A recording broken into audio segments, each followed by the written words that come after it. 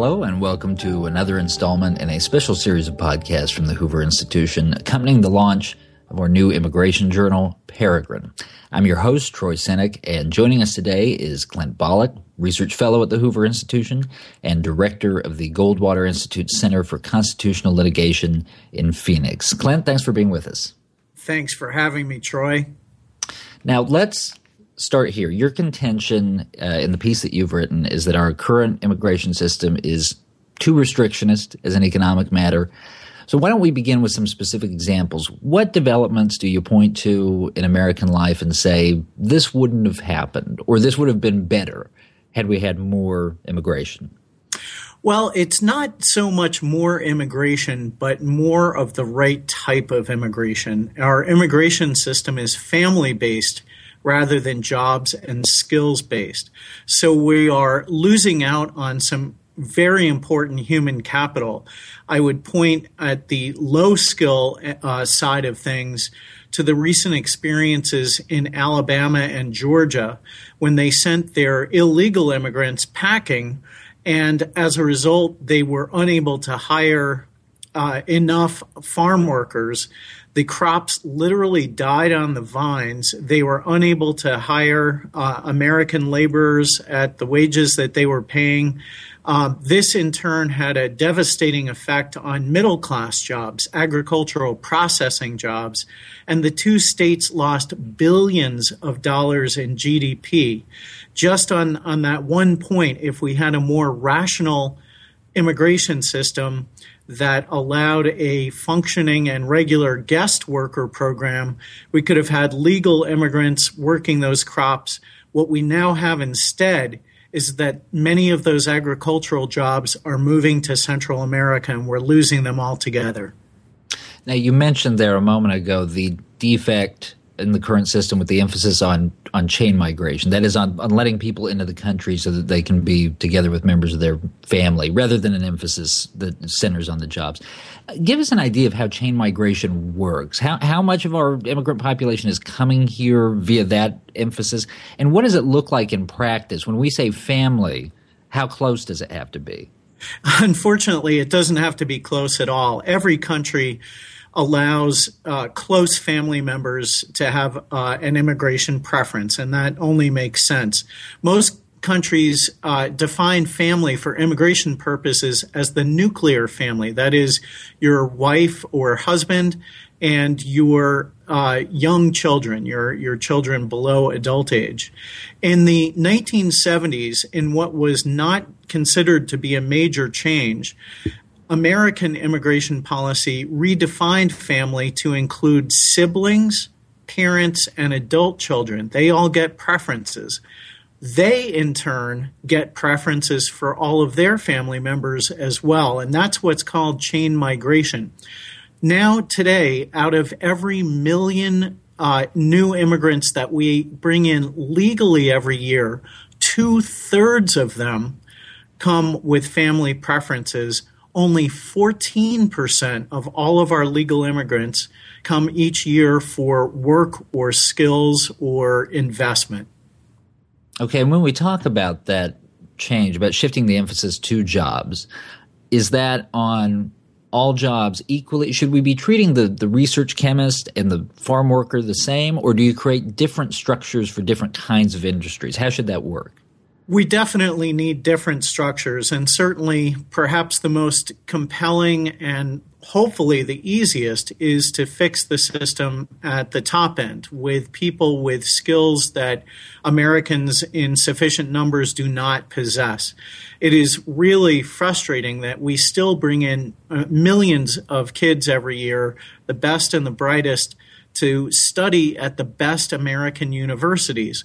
But when they graduate, in many instances, they can't stay here because we give out so few visas, even in the STEM occupations, science, technology, engineering, and math, where we are now also exporting jobs to Canada and to other countries like Chile has what's called the Chilicon Valley, where entrepreneurs and high-tech, high-skilled people can immigrate very, very easily. Here in the United States, we have a lottery system for only 60,000 visas that we give out each year for high-skilled workers, and the lottery is exhausted in a matter of days.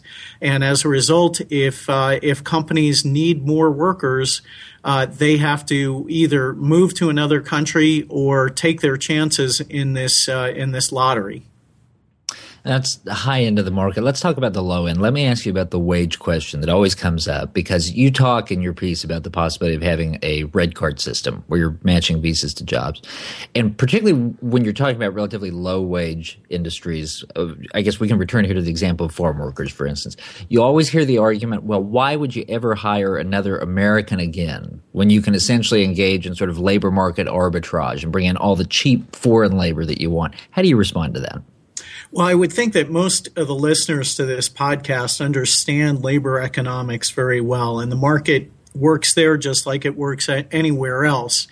And if above a certain wage level, the jobs will simply leave the country. For example, half of the world's apples now are grown in China. We're eating Chinese apple pie at Thanksgiving these days.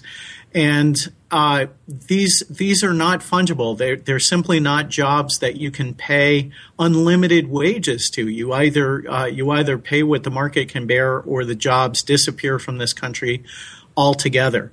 And unfortunately, despite tremendous efforts and despite some wage increases, American workers frequently will not do this backbreaking work. In fact, in Alabama and Georgia, the example that I used earlier, it was asylum immigrants who had been settled in the Midwest, who eventually were brought down to do this agricultural work, despite very widespread recruitment efforts by the farms. They could not hire American workers for these jobs. So it's simply a situation where we either import the labor or we export the jobs. Right now, we're doing the latter.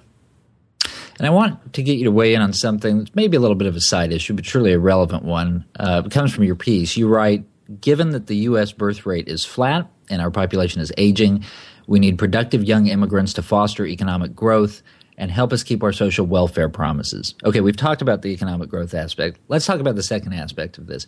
Immigration as a means to keep social welfare promises.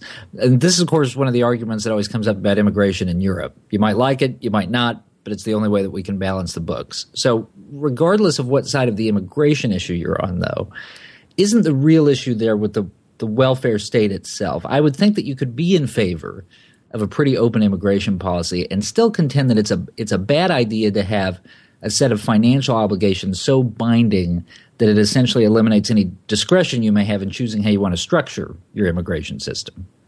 Well, Milton Friedman once famously said you can't have open borders and a welfare state. And of course, he was absolutely right. But we're also learning the converse is true. You can't have a welfare state and not have immigration because you don't have enough people to support the promises that we've made. And of course, the promises that we've made are primarily Social Security. With our aging population and an ever decreasing number of workers supporting them.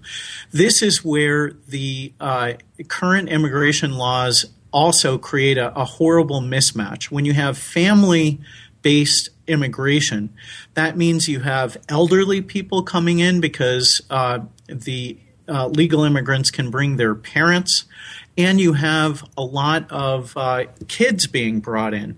And of course, neither of those are going to contribute to the economy. In the case of older immigrants, never are they going to contribute to the economy. But because they're legal immigrants, they can consume social welfare services right away.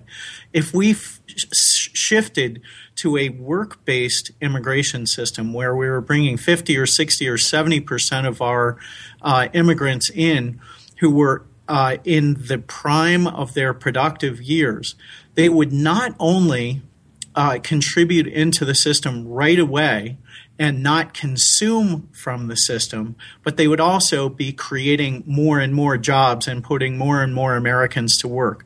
So when people say, oh, for gosh sakes, we've got to control the border first or whatever and then worry about fixing the system later on, we've got to fix this system right now. It is simply a mismatch where we are burdening our country with many of the immigrants that we're bringing in, rather than in the past how we brought people in who immediately contributed to the American economy.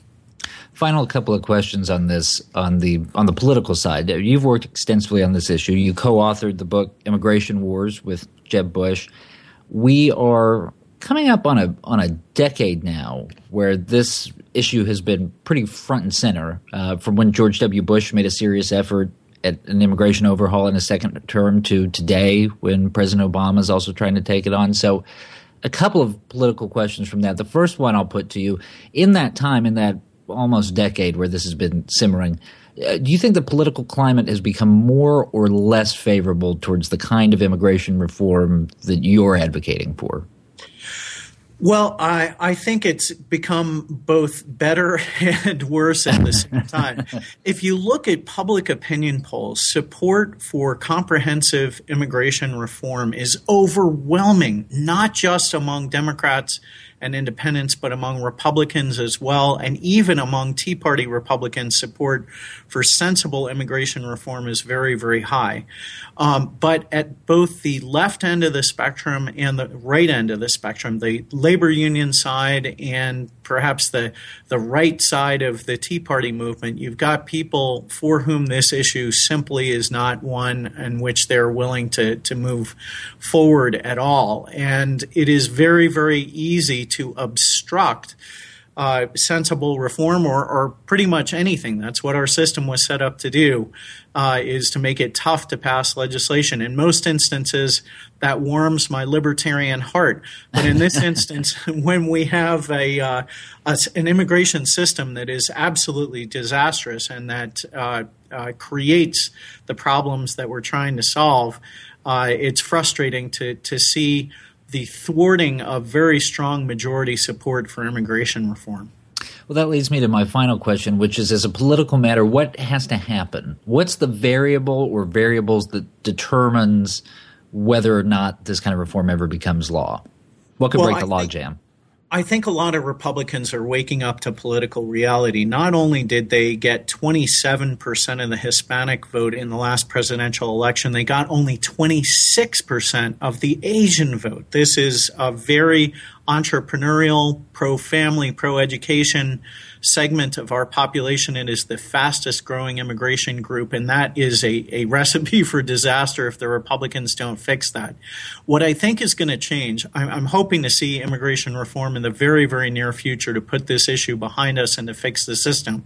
If it doesn't happen, what's going to be different about this presidential election is we are going to have some candidates, possibly Jeb Bush among them, but others as well, like Paul Ryan perhaps and others, who are not going to back down. They are not going to demagogue the immigration issue. We saw Mitt Romney perhaps commit general election suicide when he demagogued the issue of immigration to try to win right-wing supporters in the primary, only to handicap himself in the general election. That's not going to happen this time when we have candidates who understand that we need to fix this problem, and we also need to fix the Republican perception among immigrants that they are hostile to immigrants.